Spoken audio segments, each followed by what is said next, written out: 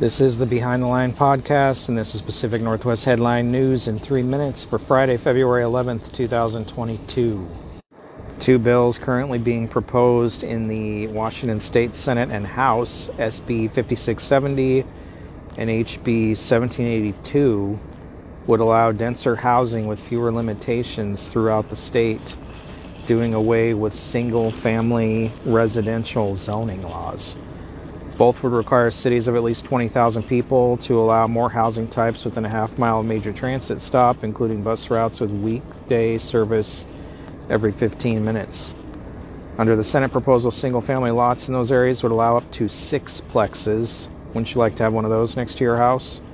The House approach advanced Tuesday would allow 4 plexes on a single-family lots larger than 4,500 square feet. These choices and decisions need to be left up to the local municipalities to decide. This should not be a state government decision.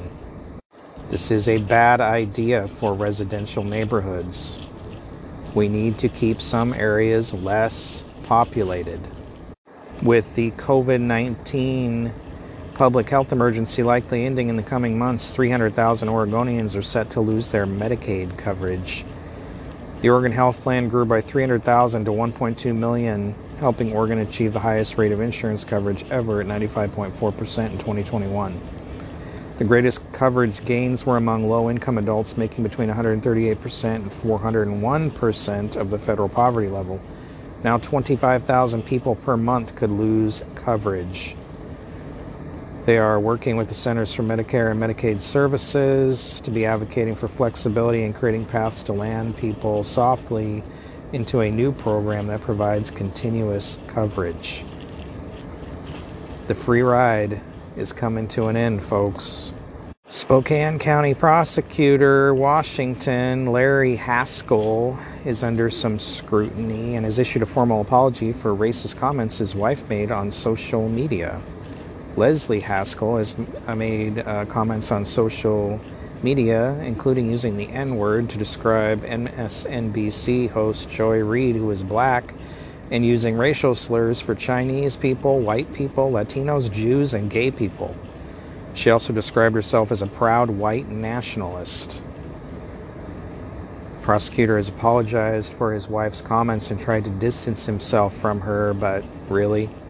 I guess she applied her racism equitably to everyone, it sounds like. I think that guy needs to go.